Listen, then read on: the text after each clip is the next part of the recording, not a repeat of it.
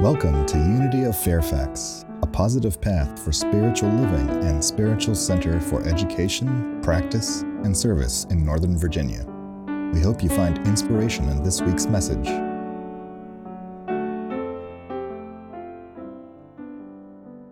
Can't listen to that song without getting emotional. Do you believe? Do you believe in your inherent goodness all the time? I mean, that's the great work, isn't it? And I realize I use that phrase a lot, the great work. All of our teaching in unity stems from the awareness that we are individualized expressions of the creative magnificence of the universe. In other words, what we call God. We affirm that not from a point of hubris, not that we're any better than anyone else, or that anyone else is any better than we are, but as a reminder that we are here on this earth to give ourselves away. And by that, I mean to allow ourselves to be full and unfettered conduits of the grace and the goodness and the wisdom and the love that God is. Even if there are others who would not appreciate that or understand that or welcome that.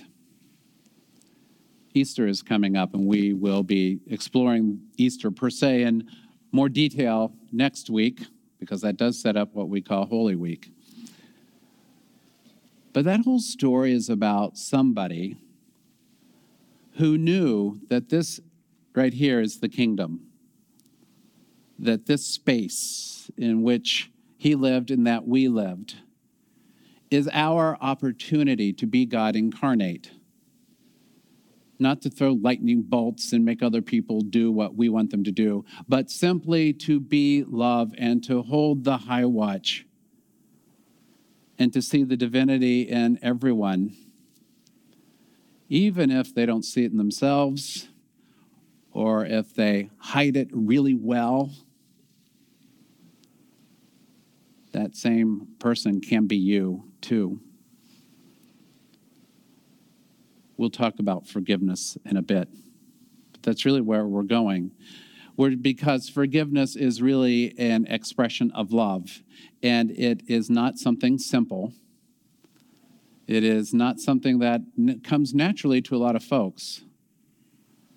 But when we awaken and discover and accept that we are these individualized lights of God in the world, then we recognize and realize that is to make real our potential and our capacity to let love flow freely from us, to empty out ourselves in the manner that we were shown in his example. So this month, I've been doing a series of talks based on this idea of eliminating negative thinking. We have this saying in Unity that LENT, L-E-N-T, is an acronym for let's eliminate negative thinking. And I've invited us to really look at any place where we may be holding negativity towards any branch or any person within the Christian families of faith. Just to highlight, there are over 40,000 named Christian denominations in the world. Most of them are very tiny. And you can imagine that even within each one of those groups, there are multiple interpretations and understanding of the Jesus experience, the Christian experience. And that if you are a human being, and I'm pretty sure you all are, then you have a relationship with at least one of these branches. And if you have a relationship with at least one of these branches or sections of Christianity, whether formally or informally from a distance, then you realize that these collections of people are just that, collections of people. And when you have a collection of people, whether it's a church or a homeowners association or a school or city council, then there is the possibility that there may be times when you are not in complete agreement with said organization. Is that just me, or has that happened to anybody else? Okay, great. And sometimes what happens is then, because sometimes the relationship might go sideways or just be uncomfortable, there's negativity that happens. It's normal. We're human beings. It's part of our experience. But we're not supposed to stay there. I don't think. I think we can. I have this saying I like to share, and it's this: let's never waste a bad experience. Well, truly, the universe doesn't waste energy, as I see how the universe functions and the plants grow and all that. So it seems to me that the universe isn't wasting energy. I have the capacity to do so. You might as well. So if we're going to have a bad experience, we can sit there and ruminate all day long, all week long, all month long, all year long about this really bad experience and give it a lot of energy. And if we're fixating and ruminating on the bad experience, then that energy is not going for something constructive, like exercise or doing the crossword puzzle, things like that. We're tying up a lot of energy in hurt and woundedness. There's a time and a place for everything, and there is a time and a place to really make that deep dive. But it isn't all the time, and we certainly don't want to stay there all the time. So I'm inviting us to look at how we are using our energy. Now, within these 40,000 branches and families of faith within the Christian tradition, unity falls in there somewhere. And here, I'll tell you exactly where unity falls. We're right here. So I shared at the beginning of our series a map that kind of shows some of the antecedents and highlights of the origins of New Thought, which is what we call unity, which is the pink box in the bottom. Unity churches and centers don't just have one set of roots, one parent organization. We pull from a lot of different traditions, as you may be aware when you come to Unity, or if you've been a part of another community and another tradition, you come here and you might be thinking, where are they getting all this stuff? From there. From the teachings of Jesus, from prehistory wisdom, from Socrates, Plato, from Phineas Quimby, from Franz Mesmer, from Madame Blavatsky, from Waldo Emerson, from Emma Curtis Hopkins, from Mary Baker Eddy, from the Fillmores, and a whole bunch of other folks.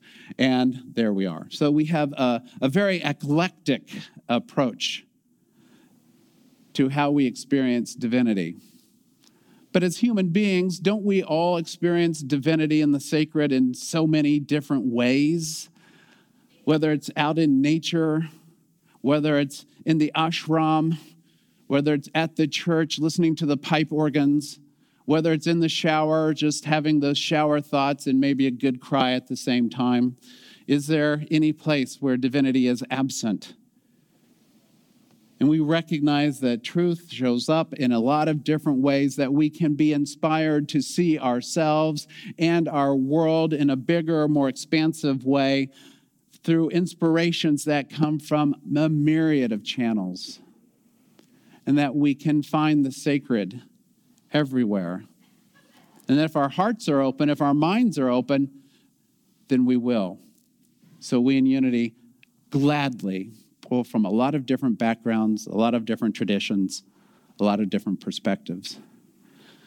Which may lead us to want to say, now, what is unity again? Let's clarify, because I can't put all of that into a single box or a sentence.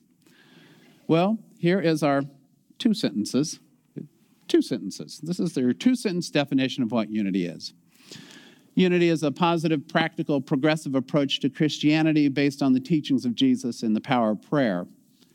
Unity honors the universal truths in all religions and respects each individual's right to choose a spiritual path.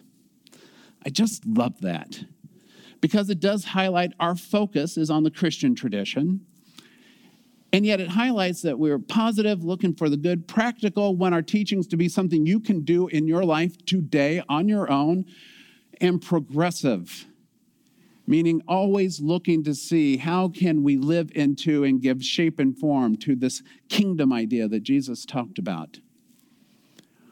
we understand that prayer and meditation and spiritual practice take a lot of forms, and each one for individuals at different times will open up those neural pathways and those heart pathways to feeling and having an intense and very profound and meaningful experience of the sacred. We recognize that the world's faith traditions offer the same thing, and that we love to partner and work together with our faith partners from other traditions to see how we can co-create a world that works for everyone. My friend Ramona describes interfaith work as a salad, not a soup. Because in a soup, all the ingredients come together and they become one thing, and it's kind of one taste, metaphorically speaking. In a salad, each ingredient keeps its flavor and its taste, its integrity, and yet their salad is better because all those flavors are together in that bowl. So I love that. And we come back to this notion of the individual having the right and the responsibility, I would say, for him or herself or themselves to understand and to codify a belief system, a way of being that allows them to live in integrity, that allows them to know themselves as the light of spirit in the world. It comes back to this song, You Say, that even in our darkest and roughest moments, when we are frightened and alone and abandoned and betrayed, there too is the power and presence of God. Even if we feel forsaken, even if we're having a really bad Friday and try to cover it up by calling it Good Friday, more on that next week, we're still enfolded in the care and keeping of the divine. So this is what unity is. This is where we are coming to. So I shared last week, though, that some problems that we as individuals have with, well, any organization really, or any faith community. My friends in other religions have the same problems, and I'll just kind of run through this list again in case you weren't with us last week. There are only 17. We'll get through it pretty quickly. Everyday annoyances, the people were rude, the signage was bad, they had cliques, nobody talked to me, the culture was impenetrable, the minister told bad jokes, that's not here. Or another one, the worship was outdated, the rituals seemed irrelevant, the format was uninspiring. Or maybe another one is they had a theology of exclusion rather than inclusion. We're not going to allow the gays. We're not going to let women lead, that sort of thing. Or maybe the theology no longer fit the times or the culture. Maybe they're just teaching things that just make no sense in our modern 21st century. Sometimes individuals have an experience with a community where they have outgrown the theology, that whatever is taught in that community might work for that community, might make the adherents in that community feel satisfied and identified. This is who we are. And yet any one of us as an individual may think, that doesn't fit me anymore. So it's time to move. Sometimes it's just the garden variety hypocrisy. They teach love up here, and come down here, the backbiting and sniveling and the sneaking and the meanness. And it's like, okay, don't need that in my life. Sometimes in our lives as individuals, we have a personal crisis or challenge or tragedy. And the church just isn't there for us, or the community wasn't there for us. And we're like, what? Or sometimes that happens on the collective, when there's a natural disaster, a challenge somewhere, and people ask the question, why didn't God do something about that? Well, my response is always, look for the helpers. Different talk for different day. Sports. Nothing wrong with sports. It's really good for us to move our bodies. But a lot of sports happen on Sunday. So it's a lot of kids' sports on Sunday, so can't go to church, going to sports. Sometimes individuals just find a new way of worshiping and a new form of spiritual practice that doesn't even happen on Sunday, happens on Tuesday or Wednesday, and it's like, okay, I don't need church anymore, I'm kind of out of here. Or sometimes there's negative associations. I saw the Christians on TV saying this, and I saw that group of faith people doing that mean thing over there, and it's just like, ugh, I don't want to be a part of that. That's just, no. Or sometimes the church takes legal or political stances that there's different and contrary to what you would hold to be true, or, some sort of things like that. And I did a show of hands last night to see if any of those were applicable to anybody in this room. I'm not going to do it this week. You can just answer that on your own. And yet I do have to say, faith communities do wonderful work. How often is it that you see this situation on the news where there's a tragedy, like maybe a horrific tornado in Alabama? And who's helping? The churches, the synagogues, the mosques. Individuals moved from the goodness of their heart to live the truth they know. I need to go make a difference. Because faith communities do that too.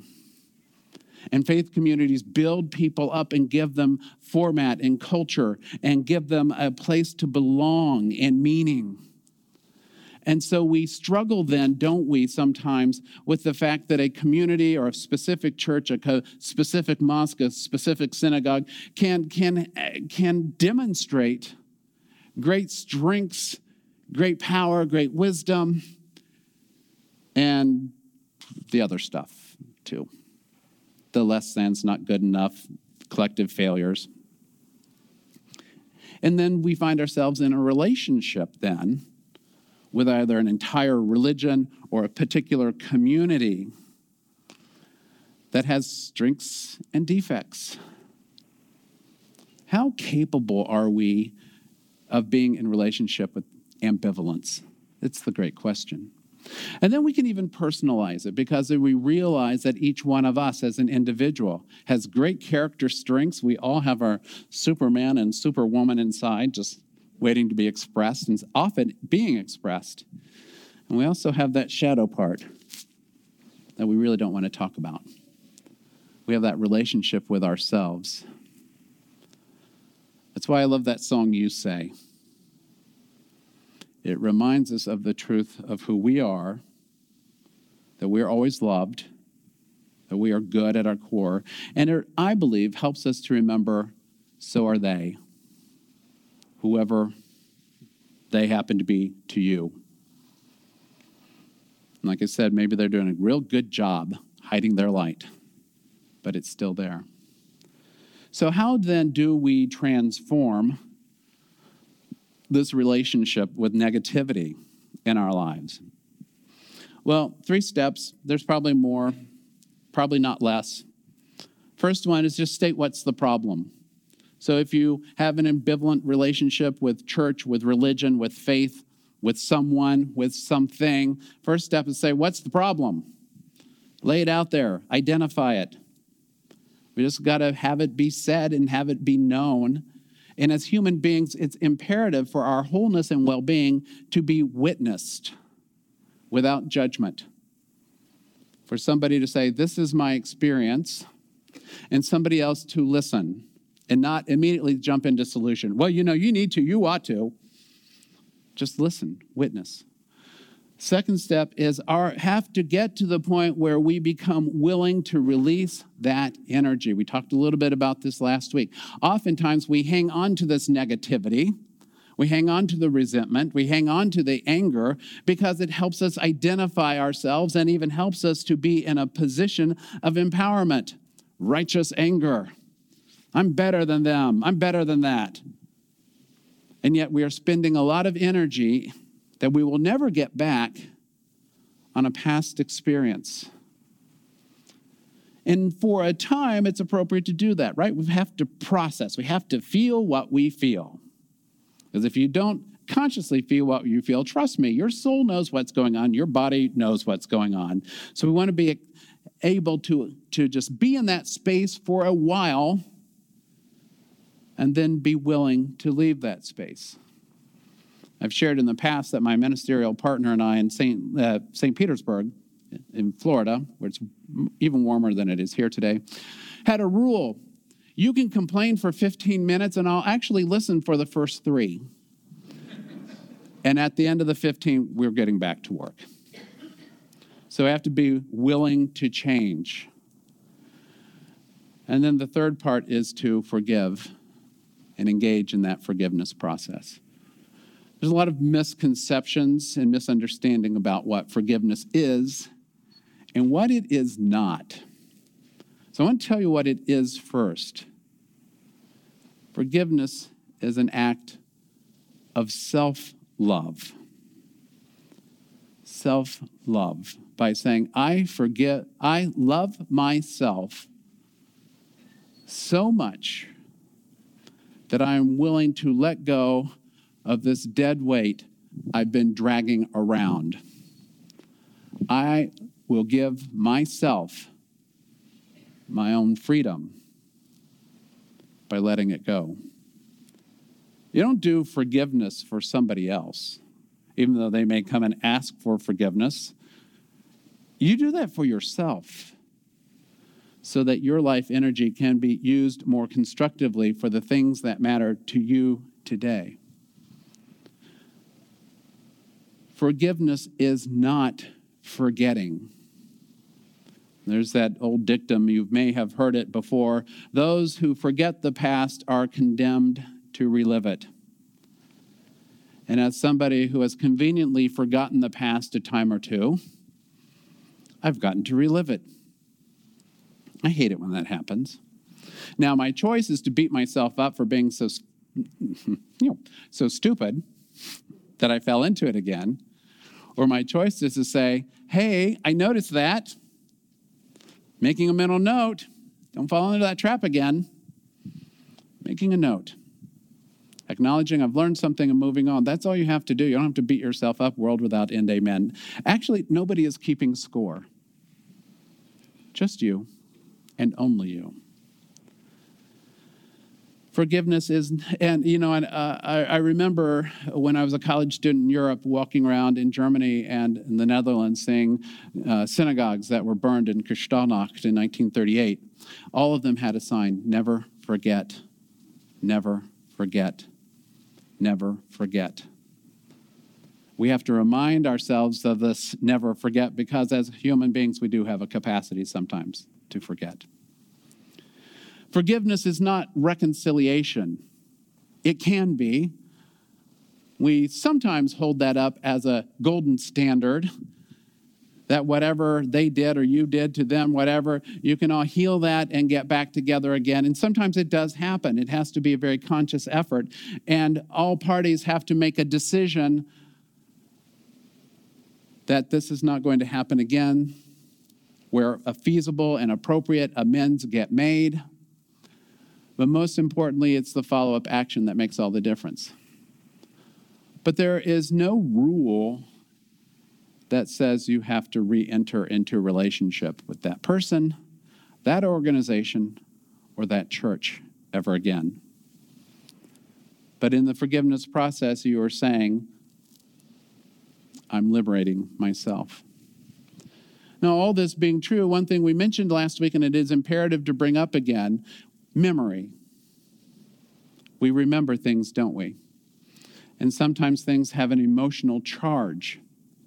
So when the thing comes back to mind, and if you feel a heart tug or a kick in your gut, that sort of thing, you have a choice. You can either say, oh, I haven't fully forgiven. Oh, woe is me, I'm a bad person. Or you can say, wait a minute, I think this is a chronic condition. And I can recognize this is something I just may need to live with for a while, maybe forever. But it doesn't have to run my life. It doesn't have to take my day. It doesn't have to dictate what I do. It's almost like this experience I heard about, and I'm going to steal from one of my ministerial interviews that I was doing last week with ministerial students. Grief in a box. You know, you put your grief in a box, and sometimes it's like a little pebble, and it rolls around, and it's like, yeah, it's there. It's not a big deal. But some days it's a beach ball, and it's about to burst the seams. And then another day it's smaller again. And that's kind of what happens with our memory. in our resentments, in our angers, we just kind of put them in a box. We know they're there. They don't have to run and dictate our lives.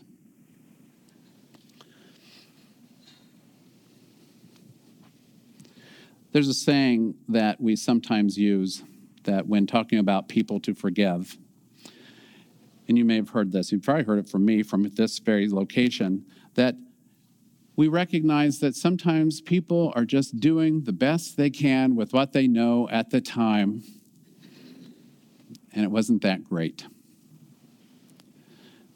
I sometimes think about that, and I think, really? Do they really not know what they were doing? Of course they knew what they were doing. But sometimes as human beings, and all of you, again, as we affirmed earlier, are human beings, may be under so much stress or fear or ignorance or false belief or erroneous belief, may say or do or not say or do the harmful thing to somebody else or to yourself. It's like, oh, it happened. That's part of my humanity. Am I a bad person? No. You say, I am strong. It just means I'm a human being, growing in my awareness and my capacity to be the light of God expressing in the world. And that's when we recognize what happened. We have to be willing to change and then take the action, forgiving ourselves, and when it's appropriate, to make amends to others, except if to do so would cause further injury. There is a line in the book of Matthew where Jesus is talking to Peter, and Peter came to him and said, Lord, if my brother or sister sin against me, how often must I forgive? As many as 7 times? And Jesus said to him, no, 70 times 7 times. We can look at this story in a number of ways, but what I choose to look at it and how I choose to see it today is that forgiveness is a way of life. We will be doing this work for our entire lives, because for our entire lives, we will be in that continual process of discovering who we are, finding ourselves in new situations that challenge us. Other people will be doing the same thing. We run the risk of being hurt or hurting others. But as long as we are willing to acknowledge what happened, to be willing to change, and to take appropriate action, we'll be fine. So whether your issue is with any particular church or faith community or any organization, remember that there are practical spiritual tools that you can use to make peace. I love the line. There's in the book of John, just prior to all the crucifixion stuff, there are what's called farewell discourses, and Jesus is setting up the disciples for what's coming, because he knows. And he repeatedly says, peace I leave with you, my peace I give to you, not as the world gives peace. When we think about how the world gives peace, it's like we're going to make the other one surrender. We're going to control the other one. We're going to do these controls on ourselves. That's not what he's talking about. He's talking about using our thoughts, using our actions, using our words, not for punishment or retribution, but for healing and restoration. So I just invite you to be in that space, to realize that we are all equipped to be peacemakers and healers in the world. And that if we've had negative experiences in the Unity of Fairfax or any other faith community, we can let them go and we can move on as bearers of light and wholeness and love in the world. Next week, we're going to look at some very dramatic examples of how that happens. Peace be with you. Namaste. Thank you for tuning into Unity of Fairfax podcast. You're welcome to join us live in Oakton, Virginia, every Sunday at 11 a.m. Or view our live stream services from our website at unityoffairfax.org. We appreciate your donations to support this podcast to make our message of positive, practical spirituality more accessible to all. See you next time.